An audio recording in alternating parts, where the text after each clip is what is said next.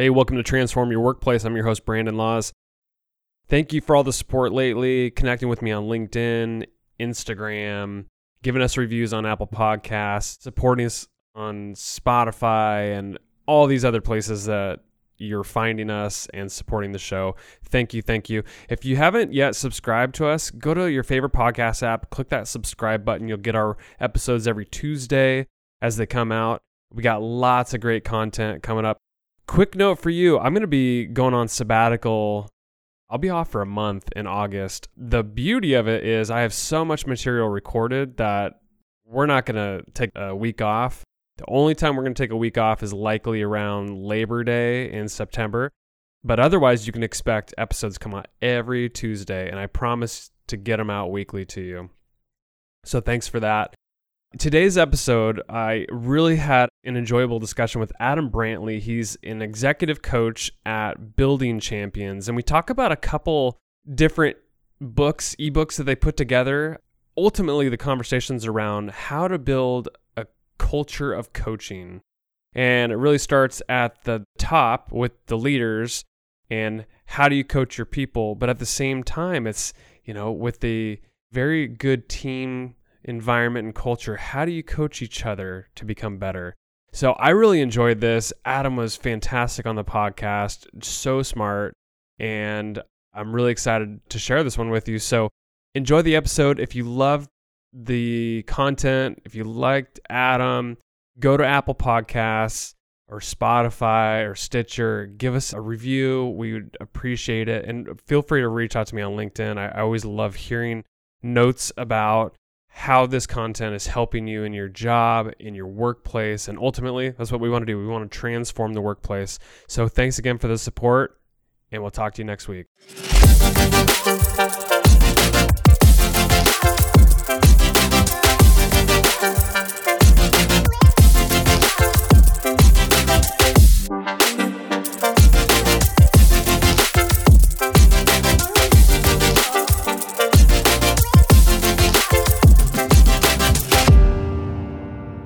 Hey, Adam, it's a pleasure to have you on the podcast. Welcome. Hey, thanks, Brandon. I'm excited to be here, excited for our conversation today.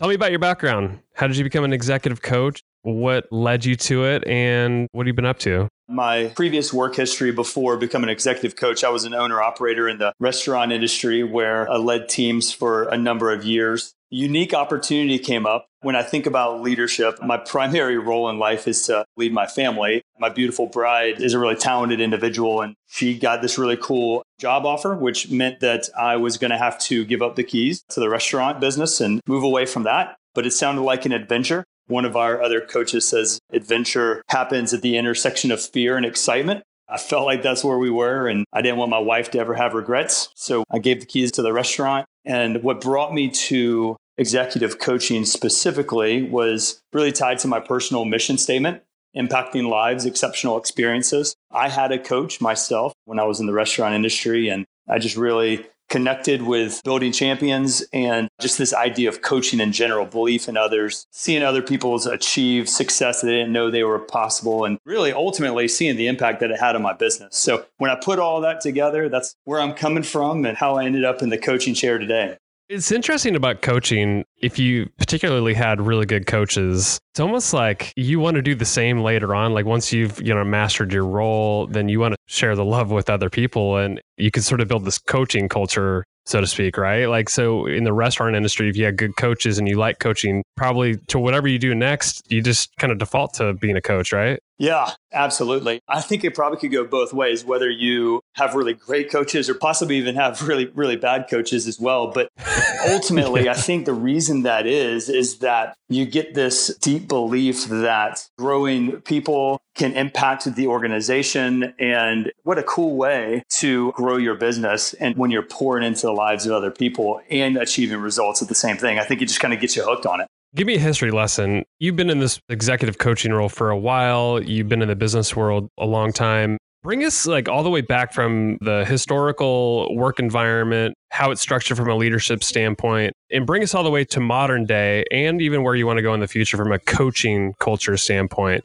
Where are we coming from? Well, historically speaking, I mean, if we go back 50 years, the manufacturing age where it was just a very hierarchical kind of system, right? And everything was very directive and, hey, people are just a cog in the wheel. But now you bring it all the way up to where we are today of this information age, knowledge economy. People desire different things out of the cultures they're a part of and the workplaces they're a part of, right? People ultimately want to feel valued and included and challenged and engaged versus the whole directive and managed mindset. And I think that's where coaching fits in beautifully. It creates this incredible opportunity that if we want to build this fantastic, great workplace, you need a coaching culture, really, because it's this idea of belief in others and growing other people. This coaching idea of not being directive, right? But engaging other people. Like it prioritizes the engagement,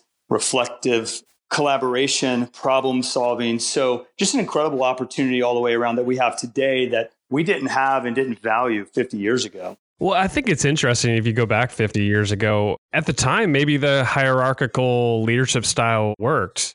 I look at it now, I'm like, maybe in some organizations it still might work. But you said something that stuck out in my mind I didn't really thought of as the information age. The fact that information flows at such a rapid rate, the hierarchical level could actually stagnate growth. There's too much red tape involved. I think if you empower people and coach them, the rapid spread of ideas would happen so fast. I would think people would be more engaged. Is that how you think about it too? Yeah, absolutely. And you could probably throw the social media age in there with that, right? Information age, social media age. I don't know if it completely gets rid of hierarchy in our workplaces, but what I think it does do is give us just the opportunity to unlock people's potential. I mean, as people are able to engage more fluidly now, whether it's ideas or workspaces or whatever, we have a real opportunity to help people win. When you talk about coaching culture and building that, does that really mean at the leader to employee level, to the peer-to-peer level? Like, what are you describing? Is it just all across levels? When we're talking about coaching culture, yes, it's all across levels. Because if you think about culture, it's made up of a bunch of individuals, right? Doing the same thing, believing the same thing. So if you think about just the idea of coaching leadership, that's one-on-one, but really coaching culture is across the entire organization from the top all the way down. And it seems like, just based on what you said there, it would be less hierarchical, it'd be more team-oriented, and really a flat structure from an operating standpoint. Is that really how you believe that the modern workforce should operate? Not necessarily. I mean, I don't know if I have strong thoughts or opinions about what the hierarchy of the actual organization needs to be. I think it lies more in the actual engagement that a leader has with their direct reports or that a leader has with their team. And so describe what coaching really looks like from manager or leader to employee, or even with teammates. What kind of questions are they asking? What's their interaction look like? Anything that you describe with that? In the specific coaching relationship one-on-one? Yeah. Like if you're talking about like a coaching culture, what makes it a coaching atmosphere? The way they interact, the questions that they're asking, what is it like? Yeah, that's a fantastic question. I think it's a pretty big one. I'll hit kind of the big buckets at first, and then we can kind of dive into them. Yeah. When you're looking at coaching leadership and one-on-one, you're really talking about a leader to a direct report, let's say. The starting point, the genesis of it is, what is the mindset of that leader? Like, what are they believing about themselves, their people, the organization, the team? Because if they are looking at that in a traditional sense of, hey, I'm just here to crank numbers and data out, and we're just going to talk about whatever your plans are, and then we're going to be in and out of here, and it just is very transactional. That's not what we're talking about, right? So this is a mind shift to more of a relational based interaction, right? So it's a mindset shift for the leader. It's not directive, right? Like traditionally, we want to get in a typical manager style is that we're going to direct people to do what we want them to. Yes, they have goals, but we're just going to say, hey, I know how to get you there faster, so let's go. And so it becomes this very short-sighted, short-term sort of approach to management and leadership. More of a long-term approach is this coaching leadership style where you are engaging the employee You are asking really powerful questions. So it's not you going in, you might have an idea of what the solution is, but you're not going in telling them what it is. You're going in and saying, hey, what are you seeing? What are the opportunities? What are the challenges for you? And you're actively listening. Some skill sets of that leader are effective communication, the kind of questions you're asking, the way that you listen, the way that you drive to clarity. So you're not just going to let your employee be real vague, right? You're going to force them into very specifics of how they're going to accomplish things, giving powerful feedback, and then ultimately leveraging goals. I think when you combine those three skill sets, you get a really effective coaching leader. What is it about coaching that would drive more employee engagement? Is it the questions you're asking? Is it listening? What is it about coaching that you believe that engagement would happen in the organization? Ultimately, it's caring about the other individual that's sitting across from you, right? Mm. It's having that genuine connection and interaction. If I were going to sit down and coach you, for instance, there's 4 critical areas that we're going to focus in on. The first area that you and I are going to focus in on is your well-being, because we believe that self-leadership precedes team leadership. So if you're going to show up and be the best leader for your team or the best employee for the organization, you need to be leading yourself well. And so when we think about that, your well-being, do you feel satisfied and full with where life is for you and where life is going for you, right? So kind of looking at well-being in terms of 3 different arenas of physical well-being, social well-being, and emotional well-being. So we're going to talk about that. Like, I want to know, when I have my one-on-ones with you, how are you doing? Are you feeling fresh? Are you feeling full? Wow. How are you executing there? So that's our starting point. That engages in a different way. A couple of other of the buckets, we would talk about like vision, right? Like, that's my role as a coach, is to know where we want to go as a team, where you want to go as an individual, and us continually talk about the purpose and the values and the direction that we're headed. We're going to talk about execution, right? Like, this isn't just soft leadership skills, but like, hey, performance is really important. Like, you still have to achieve something, right? And hit goals. So we're going to talk about your plan. Like, what are your goals? What are you getting after? And then ultimately, your productivity. Are you getting after the right things to move you towards the goals that you have? The high payoff activities, saying no to good so you can say yes to really great things. What does your ideal work week look like? So when you start putting these things together, these 4 components, it really drives a lot of engagement. I love those. The first 2, you were talking about well-being and vision and purpose. I would think like most organizations, even 10, 15, 20 years ago, weren't talking about those things at all. In fact, with well-being, I don't think employers really started taking an interest in the well-being of their people until recently. I mean, we're talking about it so much that people are stressed and they're just unhealthy. They're burned out. Right? They're burned out. They're unhealthy. Like, people are dying after retirement because they're just so stressed and unhealthy by the time they're out of the workforce. So I love that you start with that. And then even the vision and purpose. Employers including their people in the vision, in the purpose and mission of the organization, I would think that would only lead to great things with engagement. Oh my gosh. Yeah. Imagine if you were, you get brought in on the team and they say, hey, we love you. Welcome to the team. Here's your role. Set some goals and I'll check in a little bit. And no check-in ever happens, or you don't really know what you're a part of, right? I mean, ultimately, as leaders, as coaching leaders, one of our primary functions is to know where we're headed and the vision that we have. And we've got to continually be bringing people into that, right? So one of the core elements of vision that we talk about when I work with an individual and we start bringing on and talking about the vision they have, people want to just kind of give me the elevator speech and say, well, here's my mission statement. That's great, but what are you inviting people to belong to? Like, what is it that you're ultimately standing for? Like, what are those values or those convictions that you have? And ultimately, what is that purpose of your organization, of your team that is potentially unattainable, right? But when you think about it, as a leader, it stirs something inside of you. Mm-hmm. So you take that, this is who we are, and you communicate that to a new team member or to anybody that's on your team in your organization. Say, hey, this is the unique organization you're being a part of. And this is why I picked you to be a part of this team, because I value who you are and what you have to contribute to our team. And then you continually talk about that purpose and mission and the direction the company is going. And oh, by the way, like, you have a valuable role to play in our organization. Wow.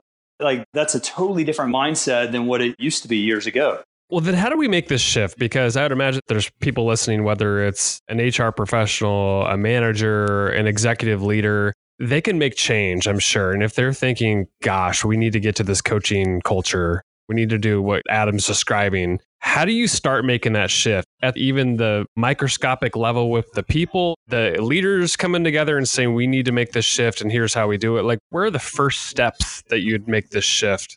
Great question. I think that it's a little bit of individual work at first, and then it's bringing the team on as you go. So I think, if you're sitting here listening to this today and you're like, yes, like I want to know how I can take this organization wide, I would say start with what we just talked about, right? So we can talk about vision on an organizational level, but what if you started with the vision that you want for this coaching culture, right? Like you don't want it to be directive and managerial anymore, but you really want your culture to come alive. Well, describe it. Like put it in terms that you define the purpose of this new culture and the envisioned future that you have for it 5 years from now and 10 years from now. What are those key behaviors of it? And oh, by the way, this doesn't need to be an outlier. This isn't just some fad or this is just some new, flavor of the month, but how can we tie this culture shift to core business drivers? The key metrics that we have that tell us whether we're succeeding or not as an organization, how can we tie this to that? Because it's directly related, right? I mean, increase employee engagement, you're going to get increased results, and they all tie together. So I would say the starting point of taking this organization wide is to begin with what is the vision that you see. The next step would be if that's in the future, if that's what you want 5 years from now or 10 years from now, what is current reality? Like where are things standing today? Do you have any sort of motivation for this currently on the team? Are there any competencies around what coaching leadership looks like? So you've got to define where you are in current reality. And then obviously there's probably going to be a gap there. And so how do you bridge that gap? How do you set the course? And then that comes into what you were asking about in the original question is, where do we really start actually implementing this? And I'd say it begins with you. To the individual that's listening to this right now, it begins with you taking on the right coaching mindset and finding somebody to start coaching. Looking at it from an organization-wide scale, it needs to be a scalable thing, right? This isn't something you're going to flip a switch and all of a sudden your culture is a coaching culture. You're going to have some key drivers and some key influencers embrace this and say, yeah, like we're going to take on this idea of coaching leadership. And if whoever that core driver is, they need to be in coaching themselves. Some of this could be bringing in some external coaches like myself for Building Champions, but it could be peer-to-peer, right? It's embracing what these new rhythms and engagements need to look like. If any listeners are thinking right now that, oh, we're doing the coaching thing, we're engaging our employees really well. I pulled a stat from your Guide to Coaching Leadership. I don't know where the source data came from, so maybe you can shed light on that. But the quote and the stat said, 77% of leaders think they do a good job of engaging their employees. However, 88% of employees say their leaders don't engage them enough. So I think there's like a huge mismatch between what the leader's perception is versus what employees actually say in terms of engagement. So it's an awareness thing on the leader's side. How do you bring that awareness to light other than a statistic like that shedding light on the fact that, hey, if your employees may not think that they're being engaged as much as you believe that you're doing it, how do you bring that to light in most organizations? Do you know where it came from, by the way? I don't. The Building Champions pulled that. I just find it absolutely fascinating, though, that we as leaders think that we are engaging our employees, right? Like we're talking to them about how their work's going, or hey, how are the plans coming, or hey, are you accomplishing your results? But then you talk to the employees, you're like, no, like I'm not being engaged at all. It's just fascinating. So how do you discover that? I think you've got to just go out and survey your people in your organization, right? Like go just do a simple survey of your leaders and your managers and say, hey, do you feel like you are engaging your team? And if so, in what ways? I like to use numbers. So maybe like on a scale of 1 to 5, right? 5 being everybody is super engaged. 1 is they are ready to leave yesterday sort of thing, right? And then do the same thing for their team and then just compare where are the discrepancies. Another interesting idea too, maybe is as you're doing that survey, collecting some data, is ask the managers and leaders, like, just in a few words, what does effective engagement of your team look like? And then ask your team the same thing.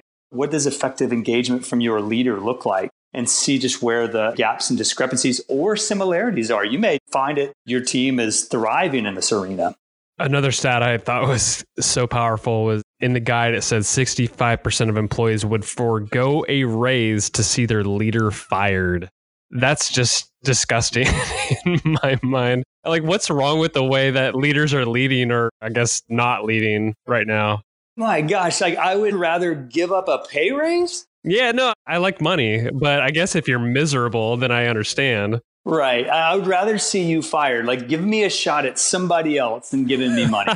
But, really, I mean, that speaks to how much we value leadership, right? I think so many leaders get put into a position of leadership that they might not have been ready for and they might not be wired for, right? Like, if you think about how do a lot of leaders end up in a manager sort of role? And this isn't across the board, but in a lot of ways, you have people that are high performers, right? Like, you are getting a lot of stuff done. You're really successful. Hey, let's put you in charge of a project. Okay. So you thrive at that project and get great results. Oh, well, now we're going to give you some people to manage. Now, here's your team. And all of a sudden, like, you've spent your career producing really great things and getting great results. And now you're put in charge of managing people or leading people. Mm-hmm. Maybe you like it. Maybe you don't. Have we actually talked to you about what that looks like and equipped you for that new leadership? Yeah. So the reason I share that idea is because I think that's where that stat that you brought in and the fact that we want to fire our leader,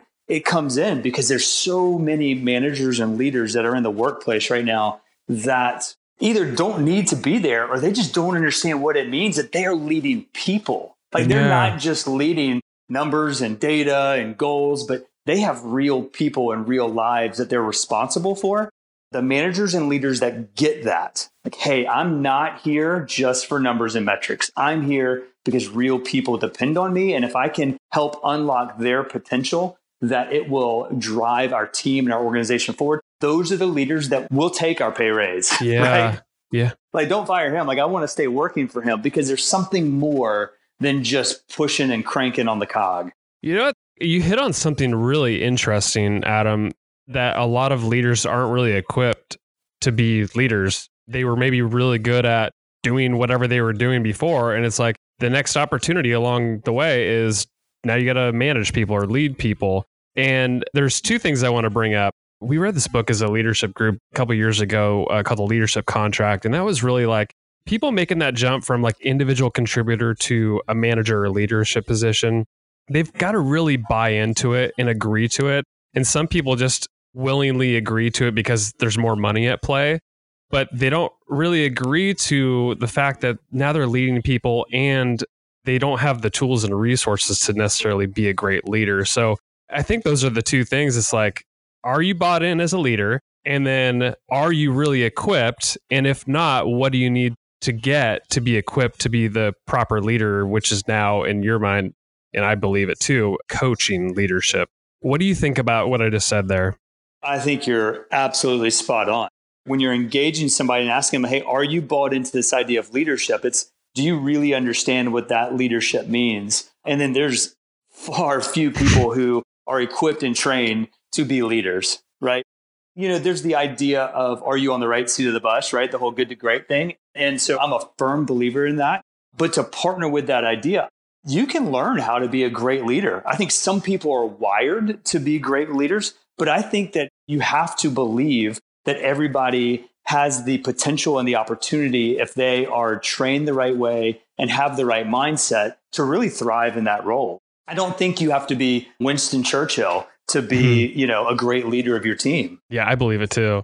So give me an example of how a leader might coach an employee compared to like the average leader who really doesn't go about it that way. Kind of part two to that question. How do you build that into your day as a manager leader? If I am coaching one of my team members, to kind of jump to the end of it, there's a certain structure that needs to be in place, right? Like, I need my calendar, my ideal week needs to reflect what my priorities are. And if I'm going to be a coaching leader, I'm saying that my priority is coaching my team. First off, one-on-one meetings. They need to be in there and they need to be regular, and you do not need to cancel them, right? Those are sacred times that if I'm meeting with my direct report every other week for 30 minutes, it needs to happen.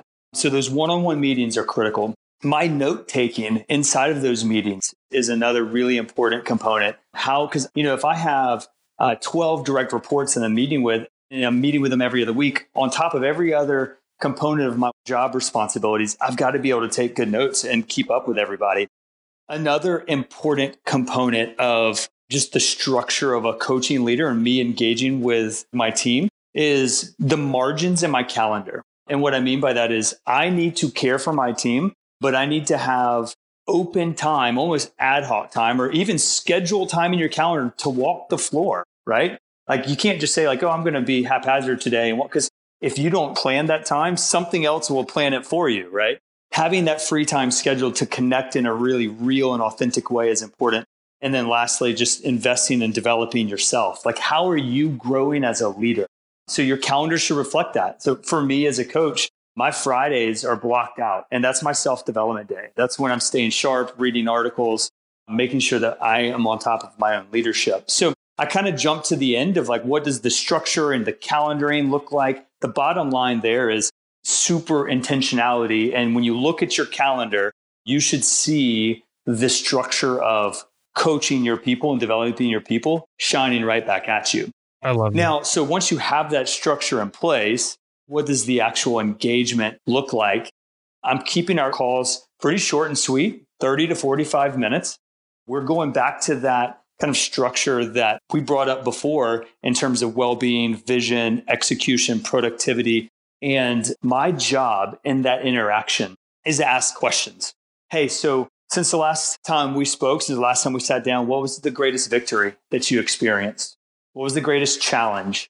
What is holding you back from accomplishing true success? And as they unpack these things, whether it's them pursuing personal goals or them pursuing business goals, my job is to continue to shed light and ask questions around ideas that they would not have thought of before. So it's not just me seeking clarity, but it's me trying to get them to have a paradigm shift.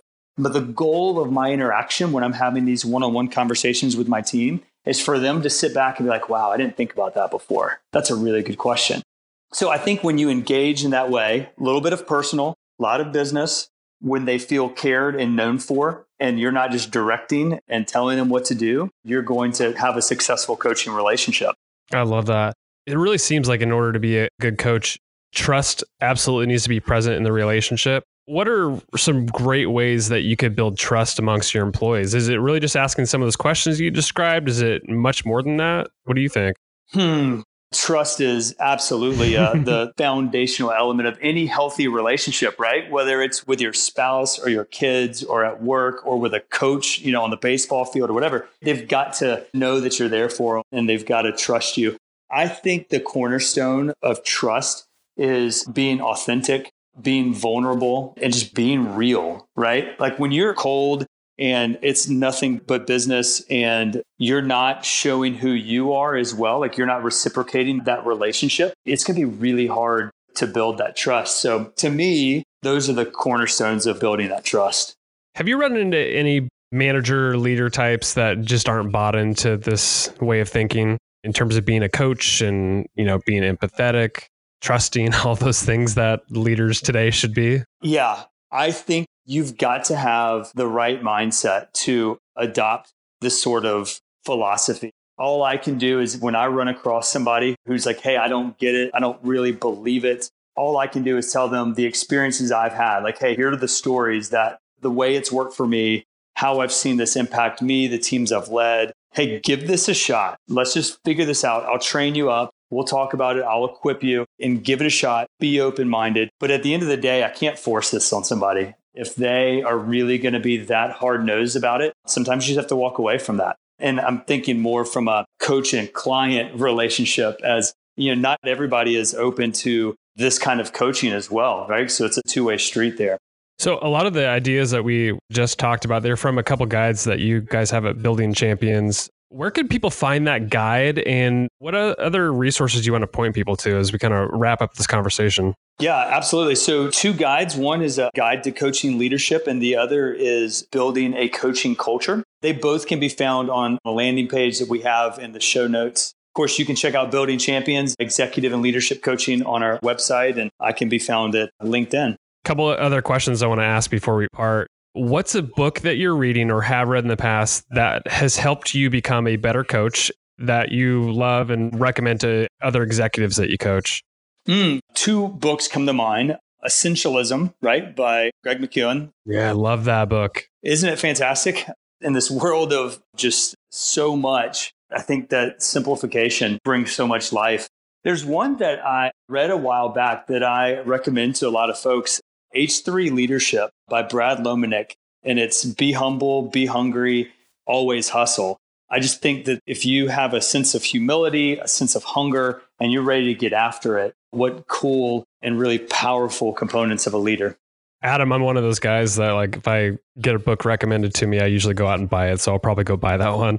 There was one I was recommended the other day, and I think I ran across it from an article that Adam Grant wrote on LinkedIn somewhere, but it's called The $1 Trillion Coach, the Leadership Playbook of Silicon Valley's Bill Campbell. Have you heard of that one? No, I haven't. I'm going to have to check it out though. So I guess Bill Campbell was like prominent executive and a coach for a lot of like the big players in Silicon Valley. So I'm excited to read that. I'll let you know how it is, but I bought it on a whim. So we'll see how that goes. Well, I've got it written down, so I'm going to go buy it as well. Good, man. Okay. So as an executive coach, what's a typical day look like for you, if you could describe it? Ooh, lots of coaching calls. So all of our coaching is on the phone. I get cranking about 8:30. I have 3 or 4 calls back to back. I have an hour and a half blocked at lunch where I go get my run in because we talk about well-being and that's critical for me. And I come back, hop on, grab some more calls in the afternoon, and then I'm off to coach baseball for my kids. I love that you have balance in your schedule. What is the one question that you start almost all your coaching calls with? It changes every time. What I shared a few minutes ago about what's the greatest victory, what's the greatest challenge that you've experienced since the last time we've talked, that's typically our starting point. That's great. Well, Adam Brantley, thank you so much for coming on the podcast. This has been a lot of fun. I kept you a little longer, but this is a lot of fun. I enjoyed the discussion. It's really important. I'm super passionate about it. I'm super excited that you had me on. Thank you so much. It's been fantastic.